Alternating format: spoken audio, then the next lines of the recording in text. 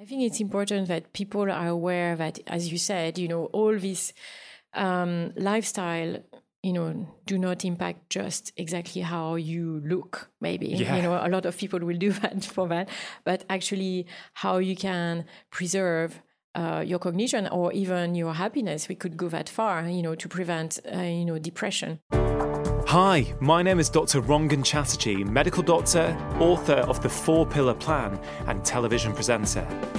I believe that all of us have the ability to feel better than we currently do, but getting healthy has become far too complicated. With this podcast, I aim to simplify it. I'm going to be having conversations with some of the most interesting and exciting people both within as well as outside the health space to hopefully inspire you as well as empower you with simple tips that you can put into practice immediately to transform the way that you feel. I believe that when we are healthier, we are happier because when we feel better, we live more. Hello and welcome to episode 44 of my Feel Better, Live More podcast. My name is Rangan Chatterjee and I am your host. Now, as a practicing doctor, low energy is one of the commonest complaints that I see in my practice. For that reason, I have created a free 6-part video series to help you increase your energy so that you can get more out of life. If you would like to watch these videos, you can sign up to receive them at drchatterjee.com/energy. Today's episode is a fascinating conversation with one of the world's leading brain health scientists, Dr. Sandrine Touré. Dr. Touré is head of the Neurogenesis and Mental Health Laboratory at King's College London. She's also editor for the journal Nutrition and Healthy Aging and associate editor for the Journal of Alzheimer's Disease. Her research lab is exploring the various mechanisms that control the production of new nerve cells in the adult brain and how this impacts our mood and our memory. Sandrine's research is incredible, and in today's podcast, she gives us a masterclass in brain health. We discuss what exact lifestyle factors we can engage in to promote the growth of new nerve cells in our brain. We cover a wide variety of areas, including diet, sleep, physical activity, as well as how having sex can impact this process. I really enjoyed this conversation, and I'm sure that you will too. Before we get started, I do need to give a very quick shout out to our sponsors, who are essential in order for me to be able to put out weekly podcast episodes like this one. Athletic Greens continue their support of my podcast. There's no question that I prefer people to get all of their nutrition from their foods, but these days, for some of us, it's not always possible. Athletic Greens is one of the most nutrient-dense whole food supplements that I have come across and contains vitamins, minerals, prebiotics, and digestive enzymes. If you are looking to take something each morning as an insurance policy to make sure that you are meeting your nutritional needs, I can highly recommend it. For listeners of this podcast, if you go to athleticgreens.com/live more, you will be able to access a special offer where you get a free travel pack box containing 20 servings of Athletic Greens, which is worth around £70 with your first order. You can check this out at athleticgreens.com/live more. Now, on to today's conversation. So Sandrine, thank you so much for joining me on my podcast today. My pleasure. So I'm running a bit late, but we managed to get here, get everything set up. And, I first came across you, I think, with your TED Talk, which is doing phenomenally well. It's got over 6 million views. And you talk about something called neurogenesis. Now, I wonder if you might explain what neurogenesis is for me, but more importantly, for my listeners. Yeah, of course. So neurogenesis, by definition, is the production or the birth of new neurons.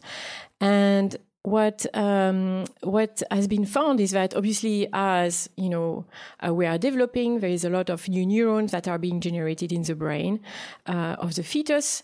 And then as we are born, it was thought that this production of new neurons would stop. So basically the brain is formed and this is it. Nothing, will happen anymore. the worst to come is actually we are going to, lose some neurons, but then no more new neuron will be made. And then it was then discovered in the mid-60s by Altman and Das that in a rat brain, actually, they did detect neurogenesis in the adult brain, but in a very restricted area, which is called the hippocampus. Wow. I think people have heard of the hippocampus. It's commonly known as the memory center of the brain. It's probably a little bit overly simplistic, I imagine, and maybe you can shed some light on that. But I just want to sort of touch on something you just mentioned, which is when I was at medical school, and I went to medical school between 1995 and 2001, I'm almost certain that we were taught that once the brain has stopped developing, no new nerve cells or neurons can be produced. That was it. It was static. And what you're saying and what your research is showing is this may not be the case. Yeah, that's correct. So I believe that there are still many places, many medical schools that indeed, just give this simplistic view that once the brain has finished developing, we can't make new neurons. And this is a big statement from Caral, so one of our peer and father of neuroscience, that says, everything may die, nothing may be regenerated. But unfortunately, it was proven wrong. And then this study I mentioned from Altman and Das, who were at the MIT in the US, where they showed that, no, look, in this rat brain, there are new neurons that are produced in the hippocampus. But their study was pretty much ignored, so that's probably why, that didn't take up. But in the field, we have to acknowledge them because they were the first one, publishing a paper showing that. And that was in the 1960s? Yeah, in the 60s. Wow. Exactly. And then in the 1990s, where we developed new tools, new biological tools, where we can say, we can basically tag stem cells. And if these stem cells are becoming neurons, then we will be able to detect them. And then using this new technique, then loads of people then say, no, this is true. There is new neurons born in the adult brain of mice and rats. But what was very interesting is that it was not everywhere, all over the brain. These new neurons are generating in the adult mammalian brain only in the hippocampus, and in the rodent specifically as well in the olfactory bulb, so for the sense of smell. In the human brain, we know it's happening in the hippocampus only. It doesn't seem to be happening in the olfactory bulb, which a little bit maybe makes sense because we don't use our olfactory senses as much as rodents. But it is there. It is now shown quite robustly that neurogenesis is happening in the human brain, in the adult human brain, but very specifically in this maybe privileged area, which is the hippocampus. Yeah, super interesting stuff. Really, in many ways, a paradigm shift. It's, from once our brain is developed and that's it, we've got all the neurons and nerve cells that we are going to have. All we can possibly hope for is to slow down the rate of decline. What this research is showing us that, hey, there might be things that we can do to help encourage the growth of new nerve cells, which is really empowering, actually. And we'll get to that in this conversation for sure. But you mentioned in rodents that they also get neurogenesis in the olfactory bulb. Mm-hmm. I'm not sure this is related or not, but we know that in humans, when we lose our sense of smell, it can be an early sign of brain dysfunction or an early sign that we're going to develop dementia. Is there any relation there at all, do you think? So probably in animal model of Alzheimer's disease, indeed it is, shown, as you rightly said, that, they lose their sense of self early. And this mimics what we see as well in the patient. But we don't think that this has a relation with neurogenesis because it seems that in the human brain, even if we have neurogenesis, it's to undetectable level. So it might be that we have a little bit, but it's not something that we can see or we can modulate to a great extent as opposed to the rodent. So it's probably via different mechanism or it's an unrelated instance that where patient indeed lose a sense of smell. This is not because they are losing newborn neurons. They might be basically losing olfactory neurons, but it's not that they cannot make new ones. The reason they are losing the sense of smell. Yeah. So we think it is something that's probably separated. Yeah. Now, your research is showing that we are able to grow new neurons in the hippocampus. Can we do that in any other part of the brain? So no, I mean, from the human perspective, it seems to be very restricted to the hippocampus. There is potentially a small area, not too far, not to go into big detail. There is potentially a small area not too far from the hippocampus where maybe there is neurogenesis, but it has to be confirmed by further data. So there's one group that has shown, maybe this is happening here, and maybe these neurons are going to migrate to the striatum where we have dopaminergic neurons, but we would like a little bit more studies about that. And we don't know too much yet about this area. What we know is that what's happening in the hippocampus, that we can make, approximately, or it's an estimate, 700 new neurons in the hippocampus, on each hippocampus per day, which you can say is quite little compared to, the billions we have. But they have a specific function, even though with these small numbers, they can have a specific function. So what is the function of the hippocampus? So the hippocampus as a whole, independent of whether you have new neurons produced as an adult or not, as you said rightly at the start, is that it's important for learning and memory, but also the hippocampus, the ventral part of the hippocampus, is important as well for mood and emotion. So the dorsal part, the upper part, would be important for learning and memory, and the dorsal part for mood and emotion. So does that mean then that if we can engage in practices or we can sort of apply interventions that help neurogenesis in the hippocampus, then potentially we might be able to impact our own learning, memory, mood, and emotions? Yeah, correctly. So we have a lot of... That's incredible, isn't it? Yeah, no, it is. It is quite incredible. I mean, we know, so basically the basic experiment, that a scientist would do to see that, okay, what is the functionality of these new neurons? What are they for? So basically what you do is that let's block the process of neurogenesis in an animal model, in mice. We block it. And then we see, will this mice still be able to learn? And then what we could see is that if you block neurogenesis, then the mice lose certain abilities, specific ability of learning and memory, specifically spatial learning, so how to orientate yourself in a space and find your way. So this, if you block neurogenesis, then you block the spatial learning ability. And you block as well the retrieval of these memories. So this is one aspect that was shown, quite... probably like 15, 20 years ago. And then more recently, what we have shown as well is that these new neurons, if you block them, you prevent pattern separation.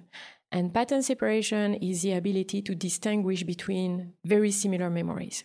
So, for example, this morning you were looking for your batteries or the memory card, and you have them in the bag and probably use it a lot, but maybe, once you put it, in the front pocket, and then some days you put it in the middle pocket and sometimes on the side pocket. So the ability to remember that, it's something very similar. So the pattern separation is distinguishing between very similar memories. So now you have to decide, did I put it in the front pocket or in the back pocket? Yeah. So it's a spatial orientation of similar memory, or like where you are going to put your travel card when you come home at night, on the side table, on the main table. So this kind of spatial, very similar memory. So these new neurons are important for that. Well, what's interesting about that is you're saying when you block neurogenesis, so let's say we've got, X amount of neurons in our hippocampus, and if we assume that they're functioning well, neurogenesis is the formation or the creation of new nerve cells. Is that fair to say? Yes, absolutely. So you're blocking the creation of new nerve cells, and that is already having an impact on people's ability to learn and their memory. Yes. So that makes you think, so do the existing nerve cells almost require neurogenesis to actually, do their job? Is neurogenesis, because those cells are still there, right? Yet blocking neurogenesis is affecting its ability to function. So to me, it seems as though there may be some I don't know, some synergistic benefit of them, and they're both happening. Absolutely. I mean, I was not expecting to go into so much detail, but that you are exactly onto what we think is happening, because how can so few cells have such a big impact? Well, the only way they can do that is because they are connected with the rest of the circuitry. Wow. So it's not that you make new nerve cells and they are just hanging around loosely. No, when they are born, they are going to have immediately, from very early on, they are going to have an important role because they are more excitable. So these young cells are more excitable than the old one. So this is one of the reasons that they have this specific role. But also as they mature, so they are going to survive and mature, they are going to connect to the rest of the circuitry of the hippocampus and the rest of the brain. So this is why we think they have, so little cells can have a big impact. And they are very important indeed, to have a functional, spatial memory or pattern separation, or even have an impact on mood and emotion.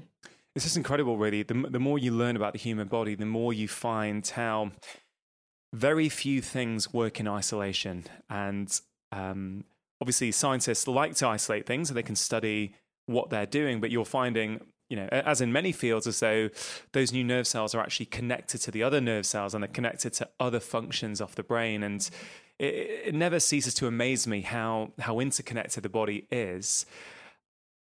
What helps to promote neurogenesis, and what helps to, what's the opposite? Sort of, decline it or switch it off? What are the good things, basically, and what are the bad things? So as you said, the brain is studying the brain is in isolation, like many of us do, exactly to refine specific mechanism, cellular and molecular mechanism. I think at this time, and this is a big trend where people are studying the mind and body, alignment, and neurogenesis is a perfect example to illustrate that what you do every day actually impact the production of these new neurons. So we can start with the bad things, maybe, we know that stress is going to decrease the number of new neuron produced in the hippocampus, and then as a consequence, then it will induce potentially, symptom of depression or similar symptom of depression when we induce stress, decrease neurogenesis, and then look at the behavior of the animal after. So this is one where this has a big impact. If you stress a mice, for example, even if it's just chronic mild stress, so little stress but every day, then we will decrease neurogenesis, and then we will see similar behavior to what human would describe as depression. So this is one where...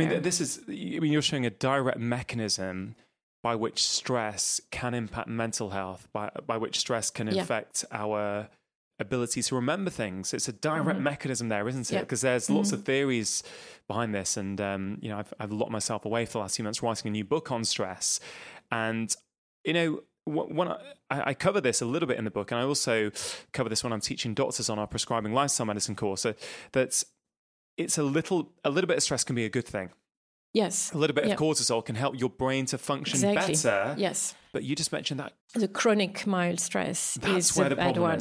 Yes. Yeah. So the chronic mild stress is the one that we know is going to decrease neurogenesis. Do you see that, as a GP, I'm seeing lots of people now at a much earlier age, maybe sometimes in their 40s, coming to talk to me that they just can't quite remember as well as they used to. And I can't help but think that, the way we're living our lifestyles now, where we have very little downtime, we're constantly filling our brains with new information. We're waking up, we're straight onto our phones, on our emails. We're standing in a queue in a coffee shop, and instead of just taking it in, we're trying to catch up with everything. I just wonder how much of this might be impacting neurogenesis, which might be causing, digital-induced early memory loss, for want of a better term. No, that's a good point. I mean, we can't say for sure because, I mean, what we have to say is that we can't measure live neurogenesis in human. We can only do postmortem studies, or we can use proxy as we do in the lab. So it's difficult to say, to set up an experiment and say, okay, we have a group of people, being constantly on their phone, being stressed. And then we have other people that maybe, take it easier and say, for sure, we have a decreased neurogenesis. But, the clinical outcome is there, you're right. And then our mouse study showing that, chronic mild stress induce a decreased neurogenesis. When we link both, you could clearly argue that potentially neurogenesis is the mechanism by which this chronic mild stress is going to induce, maybe slight memory decline or cognitive decline. And there is a strong link in, mood and emotion and memory performance. So in patients with depression, it's quite new, but clinicians never looked before. But actually, these patients are not just depressed; they also complain with some memory loss, or that they are not as sharp as they used to be. So there is a clear link between there. And in the lab, we do think, and not only me, but the rest of researchers on neurogenesis thinks that there's a strong link on cognition and mood, and neurogenesis is really where everything is happening as an adult in the hippocampus. Yeah, it really is incredible. So, stress, it's really quite striking what you're saying, that even a little bit of chronic daily stress might be enough to impair neurogenesis, which is, as you've already explained, is so important for so many functions of our brain. So that's one thing we need to be careful of. What else impacts neurogenesis? So, I mean, when nothing we can do much about it, but as we get older, we still have neurogenesis, but it will go down, basically. So, so this is what has been observed as well in rodent. This is what as well we estimate in human. As we get older, we have a lower level of neurogenesis. So it is still happening, and you can still stimulate it and increase it, but naturally it will go down, which might explain why, as we get older, maybe our pattern separation is not that good. And this has been shown by many people around the world, where you have pattern separation task where you ask people to recognize, is this a new object, an old object, or have you seen it before? So this is how we can measure that. We can see that with age, naturally, people are not as good with that. And then, because obviously the population is very heterogeneous, as you get older, young people will perform really well, whatever is their background or their education or their lifestyle, like if they exercise or eat, whatever, they will perform really well. But as you get older, this is where you see the difference. So where you see that you have older people who perform as good as young people, and then you look back at their lifestyle, you say, wow, these are the ones exercising, these are the ones eating well, or have a higher level of education. And then you have people that perform as the average old, and then you have the old that perform really much worse than they should be. So age has a big impact on neurogenesis. So I guess the question then is, well, we're going to reduce our rate of neurogenesis as we get older, because that's what happens to all of us. So is there anything we can do to slow that down? So what we know from quite a few studies, so some of my colleagues in the US, so actually my mentor, Gage, from the Salk Institute, Professor Gage, was the first one to show that you can modulate neurogenesis by the environment. So it is something that you can change. And the first experiment they did was actually showing that running in mice will increase neurogenesis. So you have these beautiful studies where you show that if you leave a running wheel in a mouse cage, just free to access, the mice actually love to run, so they will start running, and you have your control mice where they will have a cage without a running wheel. And then when you look at their neurogenesis after, you have an increase of 30%. 30%? So yeah, this is quite huge. And then what you see is that you can do that in the young animal, but then as the animal gets older, you can increase it further. So basically, it's more efficient if you have a lower neurogenesis, running will increase it even more than if you have already a good neurogenesis. So running exercise seems to be a good a good trigger of increasing neurogenesis. So running, lowering stress levels would clearly be a good absolutely, thing. Yeah. I think on your TED Talk you mentioned sleep as well. Is that right? Yeah. So sleep is an important one, where there are quite a few studies there that really nicely aligned that, if you sleep deprive mice, you will have a massive decrease in neurogenesis. And it's not just small, you will have a big decrease maybe of 50%. So, and here we are talking about not maybe massively sleep depriving, so not depriving them from sleeping at all, but disturbing their sleep, maybe even just fragmenting their sleep. Will decrease neurogenesis. Wow. So there is a big impact of sleep deprivation on neurogenesis. Yeah, I mean, do you know what's fascinating for me, Sandrine, is that, I'm very keen to promote that it's important we look after our lifestyles, and that, I'm in my years of practice, I've seen what I consider to be the four of the most important areas that have the most impact on our health, but also we've got a fair degree of control over. It's been food, movement, but equally important, sleep and relaxation. And what's incredible is that you're one of the, arguably the UK's leading researcher, but certainly one of the world's leading researchers in this field. And it looks as though that those lifestyle factors that I talk about are not just relevant for our physical health and, whether we maintain a healthy weight or not, but potentially are directly impacting our hippocampus and our ability to create new nerve cells. It's amazing because I think people often feel that, good diet, a bit of exercise, sleep. Yeah, these things are important, but where's the hard science? Where's it's almost like too obvious, but it really helps show that your research is showing that these things are so important for human beings to maintain health as we get older. Mm-hmm. I find it remarkable.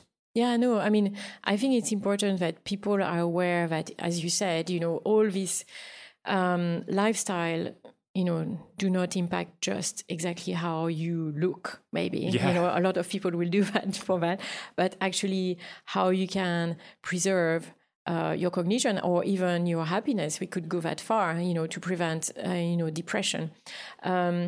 So I think the hard science from our lab, obviously this is all rodent study where you are going to give a bad diet to a mice, high saturated fat diet, and then you will decrease their neurogenesis. These are, the same mice. You cannot argue that, because when you look at epidemiological study where you see that, people who are doing the Mediterranean diet versus another diet are living longer, better, they have a lower onset of Alzheimer's disease, they stay cognitively healthy longer. So we have all this nice data that already should convince the people, right? Sure. But on top of that, if you just give, a Mediterranean diet like, to a mice versus something which is really high fat, then you will, forget even about the behavior, but we'll see the same behavior. They will be, cognitively sharper if they follow a good diet as opposed to the high fat diet. But then if we look at their brain, you physically see that they have less of these newborn neurons that are made when they eat a high-fat diet. So really that's quite convincing. No one will argue, well, it's because maybe the people doing the Mediterranean diet are living next to the seaside and they are just happier. And I said, it might be a compound that, add on to that. But if you look at the lab, we have hard data showing that, look, these mice are in the same cage. This is super controlled studies. We just change the diet. We even have the same genetic background. We are not even talking about, different genetic background and some people are luckier than others. Here, same genetic background. We just change the diet. And then we can modulate the production of these new neurons. Yeah, that's incredible that diet directly will affect neurogenesis. Mm-hmm. I know a lot of people listening to this will want clarification on the fact that, when we're, and obviously you are a researcher in the field, but my understanding of when we're feeding rats and rodents high-fat diets, what we're talking about is a chow mixture that's sort of high fat and high in sugar, high in sucrose. Yes. Is that right? So yeah. Mm-hmm. It's a sort of very, in many ways, reflective of the Western diet in many ways. Unfortunately, yes. As opposed to, let's say, somebody who was eating a Mediterranean diet, which is rich in avocados and olives and nuts, things which are also high in fats. I just think we should. I'm keen to clarify that it's absolutely a toxic high fat and high sugar diet you're talking about in the lab. Yeah, absolutely. Yeah. In the lab, it's saturated, fat as opposed to other type of fat. But is it with sugar as well? So it depends. There are different type of experiments. Some people just focus on the high fat diet. Some people actually have done high sugar, which is equally bad. Right. And there are some mix where you say we call it the cafeteria diet for the rat, which is high fat, high sugar, which is equally worse. But what we have tried to do is that and what we are doing now at the moment with a big European consortium, so working with people in Spain, France, Holland, Austria, Germany, all together, is trying to say, okay, we have these animal studies, which people say, well, how does it relate to me? Although, yes, I'm convinced that, in isolation, that works. So, potentially diet has an impact. But how, are you sure it is the same in humans? So what we are doing now is that, because I told you we can't measure neurogenesis in living human, so we are trying to find proxy. So how could we do that? And what we are doing is that we have some people all over Europe who are following like a Mediterranean-like diet, so high in olive oil, fish, vegetables, colorful, fruits. And then we have people that eat a more Western diet, maybe not so much of this fish intake and vegetables, and then they have been followed already for 15 years, and they were recruited when they were probably around their 50s, and they were followed by some of our clinicians. And what we do is that we measure their cognitive abilities. So we see that some stay stable with their cognition, and some will show basically a slope. They will have a slow cognitive decline, which is sometimes average. So what has been shown already is that the people with the Mediterranean diet, maintain their cognition better than the people who follow more Western diet. So that was known. But what we wanted now to validate in the lab is that we take the blood of these people. And what we do, we have developed an assay where we have a cell line, which is a cell line of human hippocampal stem cells. And then we put the blood of these people on the cells. So it's their blood. And we can, and we know all about these people. We know their genetic background, we know what they ate, and we know what are their cognitive scores. And now we are trying to see is that, does their cognition and diet correlate with how much their blood is going to induce neurogenesis? So I agree this is not for sure what's happening in their brain, but by taking their blood, put it on stem cells that can make neurons or not, and we measure the percentage of these new neurons, then we'll be able to validate this rodent study in a human population. So we already have some preliminary data from another study we run here in the UK, where we have people who do intermittent fasting, which we show that it improves their pattern separation. And if we take their blood on the cells, we already know that it is promoting neurogenesis. So this sort of work you're doing on humans now is suggesting that intermittent fasting may well promote neurogenesis. Yeah. So this we had shown already in mice, but now we wanted to show what's happening in humans. Yeah. So may I ask what was the type of intermittent fasting? Is that what were you actually because intermittent fasting can be called so many things these days. What were you guys actually doing? So what we wanted to compare, what was interesting is that in our mouse study, we did compare calorie restriction, so decreasing the calorie intake of the mice, let's say of 20%, versus intermittent fasting, where we gave food every other day to the mice. Every other day? Every other day. It was very strict for the mice. Now for our human, but what we could see is that either calorie restriction or intermittent fasting had a good effect on certain readout, but only intermittent fasting was improving neurogenesis in the mice, not the calorie restriction. It was very interesting. So then we wanted to see in human what was happening. So we had a group doing calorie restriction and a group doing intermittent fasting. So, and for the human population, the intermittent fasting was actually like the 5-2 diet, so meaning eating 5 days normally, and only 2 days they would eat 600 kilocalories.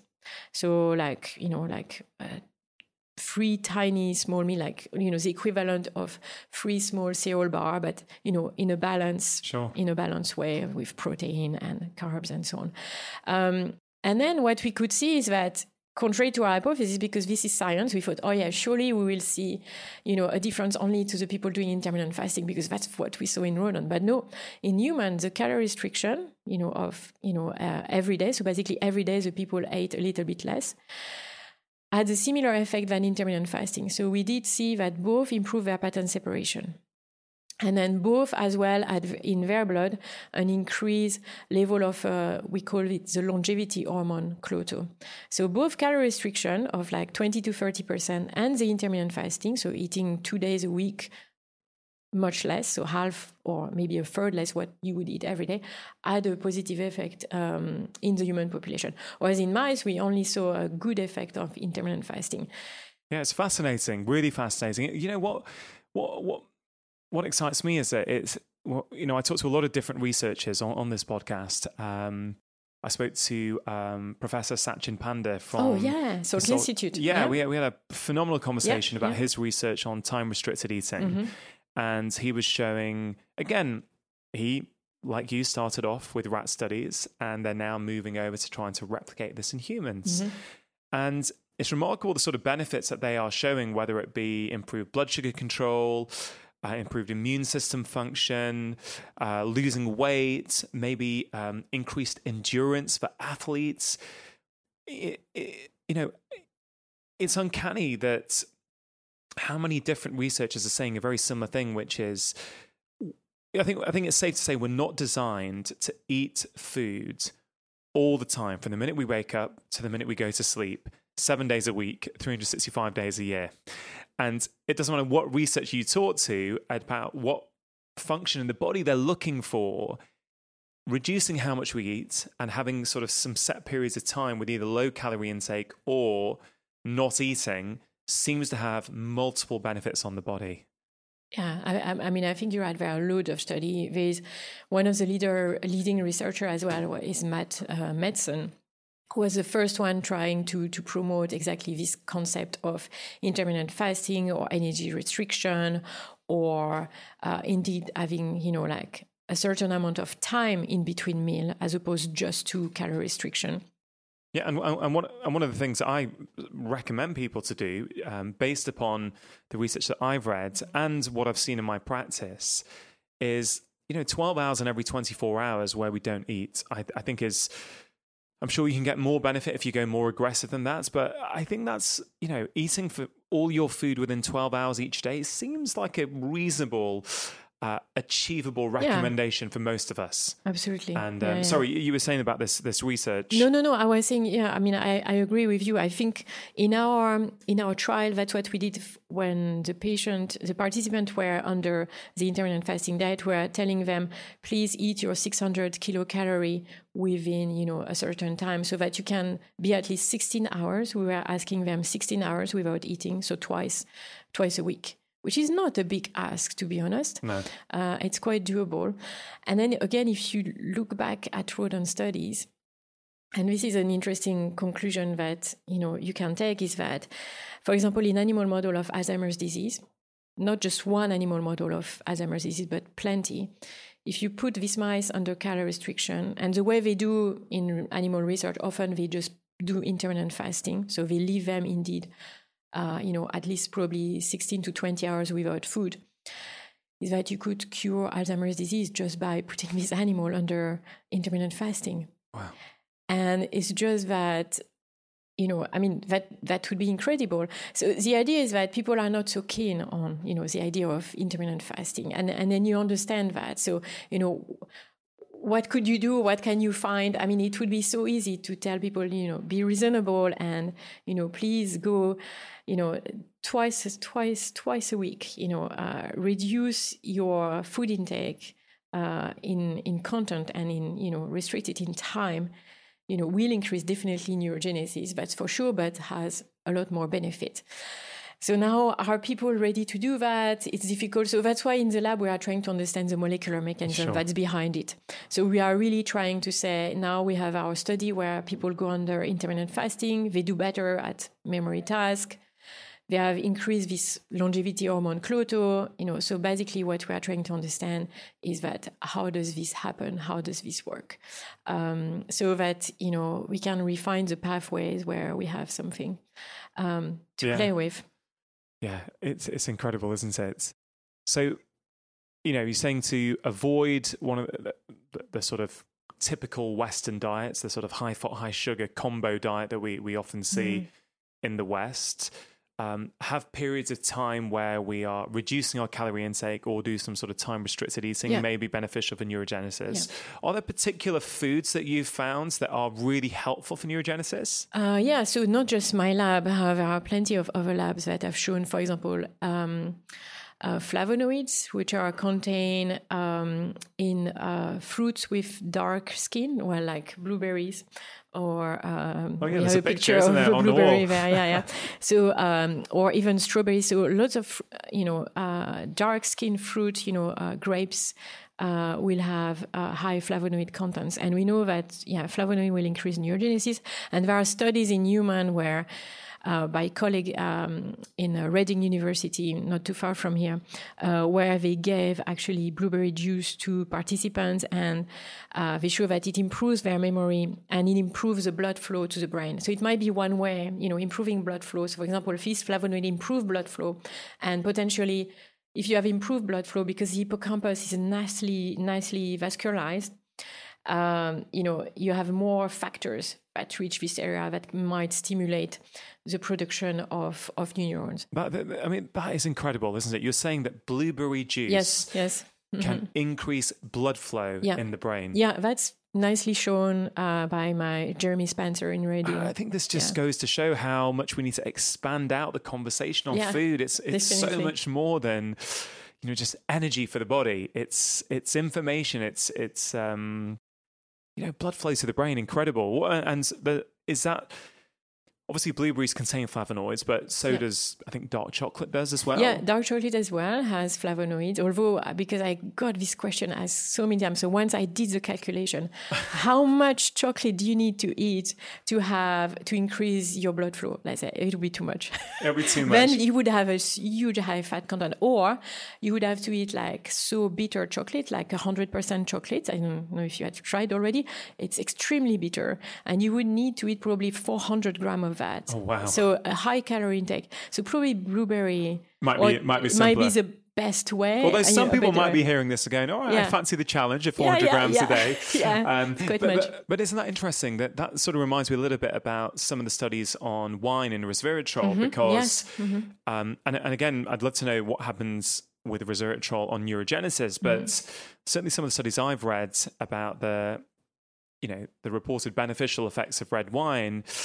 And trying to tie that out to resveratrol, they're sort of suggesting that actually the amount of red wine you would have to drink to get the amount of resveratrol that the studies are showing is, quite a remarkable amount. So, I guess that leads on to a question: what does alcohol do to neurogenesis? So alcohol itself. So if you just use pure ethanol on cells, basically, or if you do an in vitro experiment, we can leave rodents, away, poor guys, a little bit. But if we take human cells in a dish, human hippocampal cells that can make new neurons or not, and then you will add ethanol, basically you will kill it. But then if you add some resveratrol, that mediates, the cell death, let's say. So, so resveratrol will have an impact indeed. And as you said, the amount of resveratrol you would proportionally need to drink from wine would be huge. So I think the conclusion of, this discussion is really just about balance. Maybe you don't eat 400 grams of chocolate and drink 10 liters of wine, but, maybe eat a little less. We'll have, eating 30% calorie intake less or do intermittent fasting will have the same effect effect, as that. But if you want to do it really nicely, eat a little bit of, fruits. Red wine, if you like, wine is better than white wine. That's for sure, because of the skin of the grape is there. And the skin of the grape is the one containing the resveratrol. So you will have no resveratrol in white wine, for example. Okay, that's interesting. So it's only in the red wine because of the skins. And where were you born, Sandrine, can I ask? Oh, in Burgundy. In Burgundy. I'm not promoting the Burgundy wine. Is there any... I'm just saying, I wonder if there's any sort of cultural bias creeping in here to the recommendation of red wine. Probably not. We have beautiful white wine in Burgundy, actually. Do you? Yeah, and red wine as well. But to be fair, what I can say now, so that I'm not, being told I'm biased, is that I might be teasing, by the way. But people have measured the level of resveratrol in different red wines. And Burgundy wine are not the one with the highest level of resveratrol. Actually, Bordeaux wine have a higher level of resveratrol compared to Burgundy wine. We don't know exactly why, because resveratrol is produced as a defense mechanism, with fungus. By the grape. So it is, it could be, it's a question of climate and probably of the strain of the grape as well. Wow. So it's a mix. But so Bordeaux wine has a little bit more resveratrol than Burgundy wine. It hurts me to say that, but it's a reality. But it's good to know. That's a good tip for people. What about omega-3s, which we hear a lot about in the context of brain health? Yeah, so omega-3 fatty acids, there are lots of studies on that showing that how omega-3 fatty acids are in rodent model that are good for cognition, and especially there are loads of studies that have shown that they are also protecting for depression. And there are even some patient data where they did a clinical trial where they supplement the diet of the patient not directly by fish, by supplements, so DHA and EPA, and 1 milligram of it, which is what you probably commonly find, in health stores. And then they show that it had a comparable effect to Prozac for some patient. Wow. So this study, and that's a supplement. That as a supplement. Yeah. So this study was quite impressive, but we have to take it very carefully because, the severity of the depression of the patient in this study maybe was quite low, and it might not be relevant to all the patients. Sure. And people shouldn't stop taking antidepressant and take omega-3 fatty acid supplement. But what people have to be aware of is that when you buy your supplement, watch the label, because you want EPA and DHA. You don't want the other like ALA, which are, not being carried to the brain. So they will not do anything. And some of the cheaper supplements actually are full of the ALA. So you want EPA and DHA. I think it's a really important point, that, isn't it? And particularly, I think, for, a lot of people are choosing to have vegan diets these days. Yeah, that's tricky.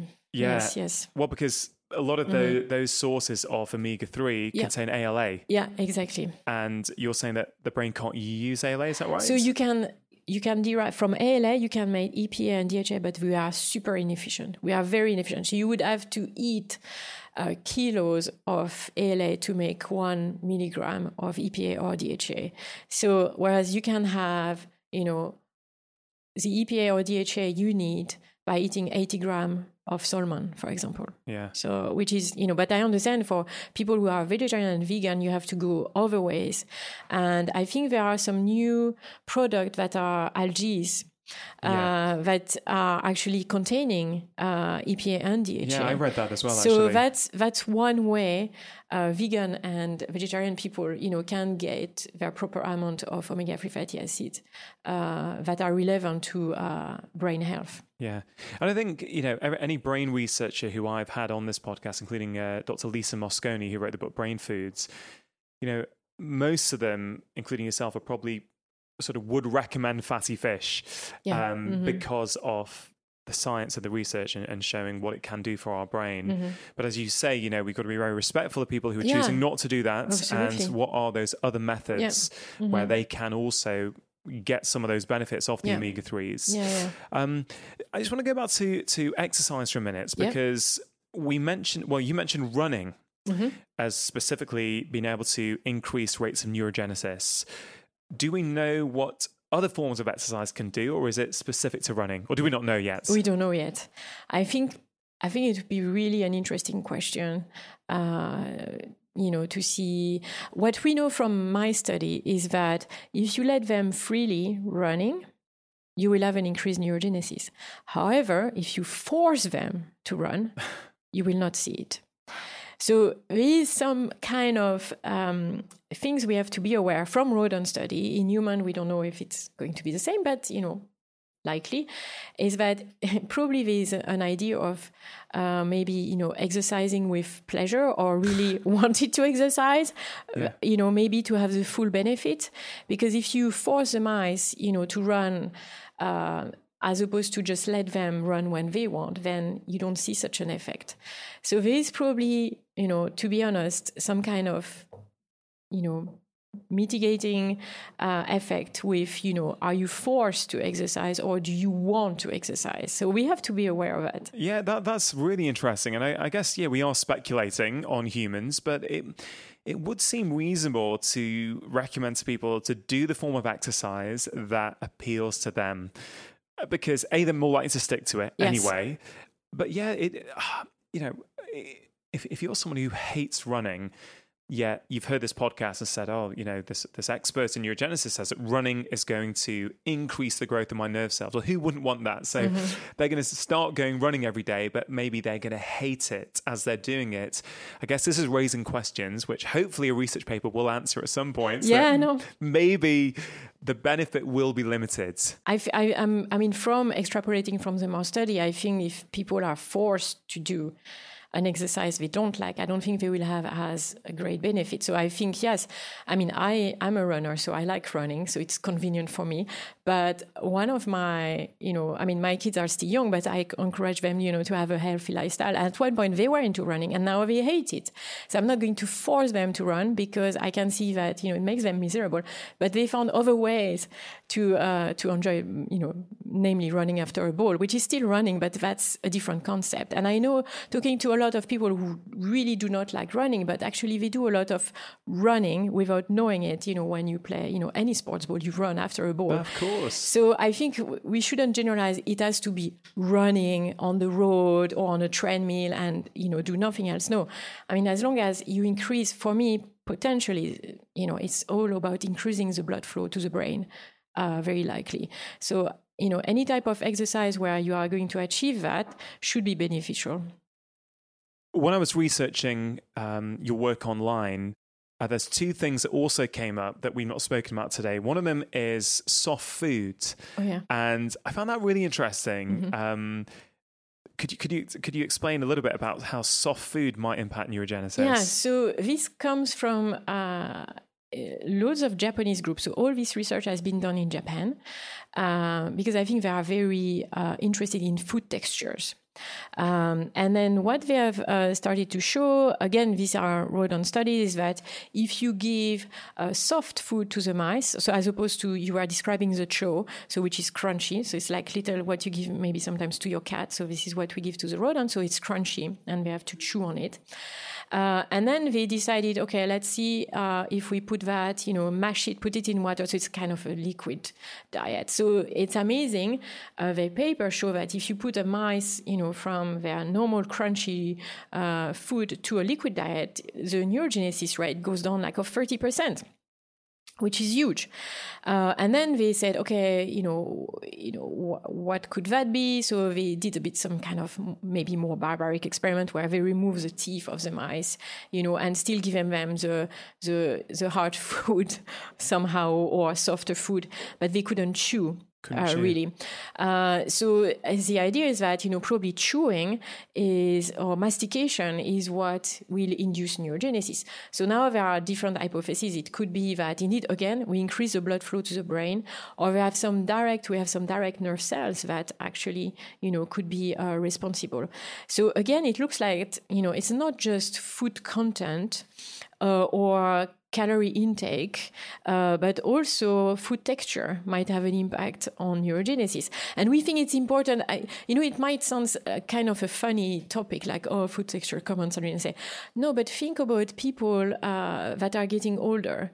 Often they will be given in retirement, they just get soup because, puree is soft food. Exactly, because maybe indeed they have some dental problems. So maintaining a healthy, teeth is very important for the old age, because you will be able to continue chewing. This is blowing my mind, Sandrine. It really is, because it's the more you look at the body, the more you see how everything is connected. You can't even just look at necessarily the food in isolation. It's how much of that food. It's when you eat that food. It's what's the texture of that food. And we know oral health is critical for systemic health. We know that having gum disease will increase your rates of cardiovascular disease and stroke. Yep. So we sort of know that, don't we, from the science, that actually the health of the mouth, the health of the teeth is important for the health of the rest of your body. Mm-hmm. And it's just, all these little studies that help teasing out some or helping us to hypothesize various mechanisms by which that might be playing out. It's really, I find it so fascinating, mm-hmm, really, really interesting. Okay, so a lot of this stuff is the sort of thing, I guess, that 100, 200 years ago, people would be eating sort of real food that required mastication to chew it. And I guess now we've got a tendency, I'm sort of thinking as I go through this, but we're in juice culture and smoothie culture. Yeah. Mm-hmm. Could there be a potential disadvantage from, slurping our food down without having to chew it? I mean, who knows? I mean, yeah, exactly. Who knows? I mean, I think, if you eat the least processed food, I think that's the best way to translate that. Basically, if you don't process the food, like we have an image of an apple here in front of us. So instead of to drink apple juice, or even, like if you, have one of these fancy food processor where you get the whole apple, but, in a smooth or, drinkable, fresh juice. What's the advantage of eating a raw apple as opposed to an apple juice? Well, first, it will take you much longer to eat it. So you probably will feel satiated, as opposed to just ducking down, your juice. Then if you drink juice, you lose all the fibers, right? And then now we can add, if we want, to make this argument a little bit more compelling of mastication and chewing. Well, I mean, the apple is crunchy and you will chew on it and you will eat it as opposed to drink it. So I think, if we want to summarize the whole thing and give, an easy tip, is like, don't eat your food too processed. Yeah. And if you do that, you probably will do quite well. Yeah, I totally agree. I'm actually staring at my apple juice there in the corner now, and Sorry, I might not have it anymore. But it's cold pressed, so you have the fibers at least in there. But you will drink it much faster than if you would eat an apple, right? No question. So that's the thing. How many apples are in there? 3, 4 apples, maybe. Possibly. It's pretty hard to eat 3 or 4 apples in a row. Exactly. It's pretty hard to do that. The final thing we've not discussed, which I think is of critical importance, is what does sex do to neurogenesis? Oh, yeah, okay. That's from your TED Talk. Yeah, it is in the TED Talk. So this is a study from, or some studies from Elizabeth Gould, where, and when I was doing my postdoc in the US, I was with another postdoc, and we always thought about doing this experiment. We should measure neurogenesis, after mating of the rodent, and we never found the time to do it because we thought surely it's going to have a good effect. But then some other people did it. And then, either for male and female, so intercourse will increase neurogenesis. Wow. So again, you can say, why and how again, you could think about, is it a form of exercise? Maybe not for rodent though, because they're much faster, but for human, definitely. And then again, you have, this idea of, maybe having a good time potentially. So these are rodent study. We can't say for sure, this is happening in human. No one did a human study where they measure cognition, with people having intercourse and not having intercourse. But somewhere to go with the research, maybe. But it would be probably hard to get funding for that, I suspect. Yeah, absolutely. Well, super fascinating discussion. Sandrine, what I often do with I interview a whole wide variety of guests on this podcast. Not everyone is a scientific researcher, but I'm always intrigued for those high-level researchers who come in and speak to me. Have you changed anything in your own lifestyle since you started doing your research? Yeah, good question. So I was already a convinced runner, so I'm just happy to have another reason to say, well, at least it's good for my brain, and if I'm not training for a race, I'm saying it's just a good, healthy, things to keep going. And then definitely the intermittent fasting. So I definitely started to do intermittent fasting as soon as we got, some of the mouse study out. Wow. So I'm indeed not, asking participants to do things I wouldn't do myself. No. So an intermittent fasting is definitely one of them.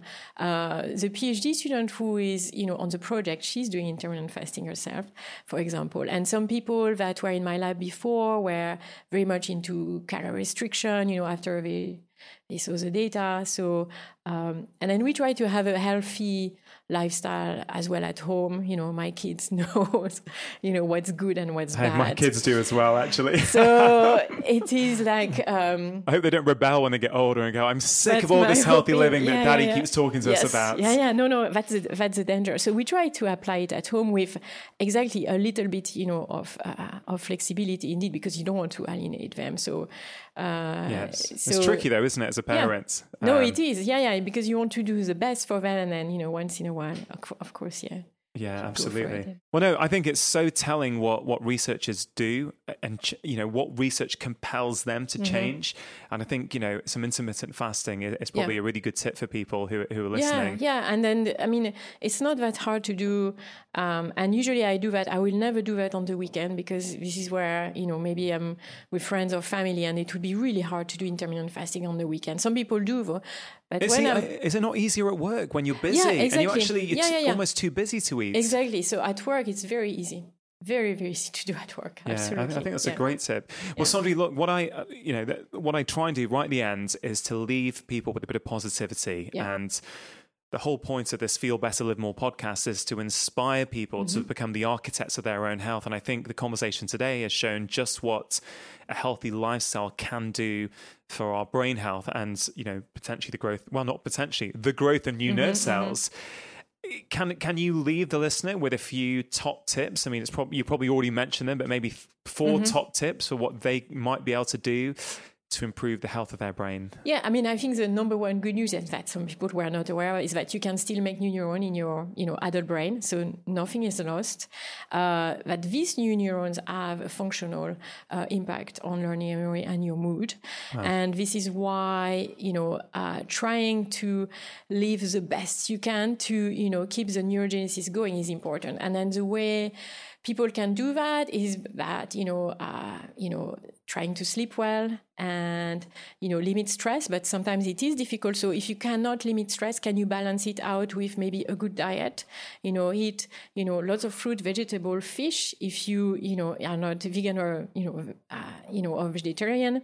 And then finally try to exercise, do something you like. Yeah. Brilliant tips. Sandrine, thank you. Thank you. Are you on social media? I haven't noticed a huge presence, and it may be because you're too busy actually doing real research that we can all apply in our lives. Yeah. But for people who are listening to this who might want to connect with you or let you know what they thought of our conversation today, do you, can you sort of point people as to where they can find you? So on Twitter, we have what's your handle? It is Tudrine, so it's THURINE. at Tudrine. So, but if they search Sandrine Ture, they will find that on Twitter. And I will put links to this and your TED Talk and some of the other articles you've done. And then we have a lab webpage, but this is linked, I think, to the Twitter account and to the TED Talk probably. So for each episode, I create a show notes page on my website, and I'll make sure there are links to your lab, there are links to your Twitter, and some of the articles that you've done as well. Thank you. Thank you for joining me today, and good luck with all your research. Thank you. That concludes today's episode of the Feel Better, Live More podcast. I found that conversation super inspiring, and I hope you did too. I think it's amazing that the more we learn about the body and the brain, the more we understand the critical importance of the lifestyle choices that we make on a daily basis. As I wrote in my very first book, The 4-Pillar Plan, consciously change your lifestyle and you will unconsciously change your biology. That phrase is very apt in the context of today's episode and brain health. As always, do let Sandrine and I know on social media what you thought of today's episode and what small changes it has inspired you to make in your lifestyle. You can see everything that we talked about, including links to more of Sandrine's work, her articles, and her TED Talk on the show notes page, which for this week is at drchatterjee.com/Sandrine, which is Sandrine. As we discussed on today's show, chronic stress can have damaging effects on the brain in the short term as well as the long term. My brand new book, The Stress Solution, really dives into this topic so that you can understand where stress lives in the modern world and, more importantly, what you can do about it. The book is full of simple and accessible strategies that you can apply in your own life to reduce your stress levels so that you can live a happier and calmer life. Since the book came out just over 1 week ago, the response has been phenomenal. So far, in the first week of release, there are an incredible 70 reviews on Amazon. All of them have been 5-star. Thank you to all of you who have already bought a copy. You have helped send the book to #1 in all books, which means that I can get this information out to so many more people. If you haven't got a copy yet, you can pick one up right now in paperback or in the audiobook, which I am narrating. All of the international book links for The Stress Solution are available at drchatterjee.com/book. If you do enjoy my weekly podcasts, one of the best ways that you can support them is by leaving a review on whichever platform you listen to podcasts on. You can also help me spread the word by taking a screenshot right now and sharing this episode with your friends and family on your social media channels. Of course, you can always do it the good old-fashioned way and simply tell your friends about the show. Your support is very much appreciated. That's it for today. I hope you have a fabulous week. Make sure you have pressed subscribe, and I will be back next week with my latest conversation. Remember, you are the architect of your own health. Making lifestyle change is always worth it, because when you feel better, you live more. I'll see you next time.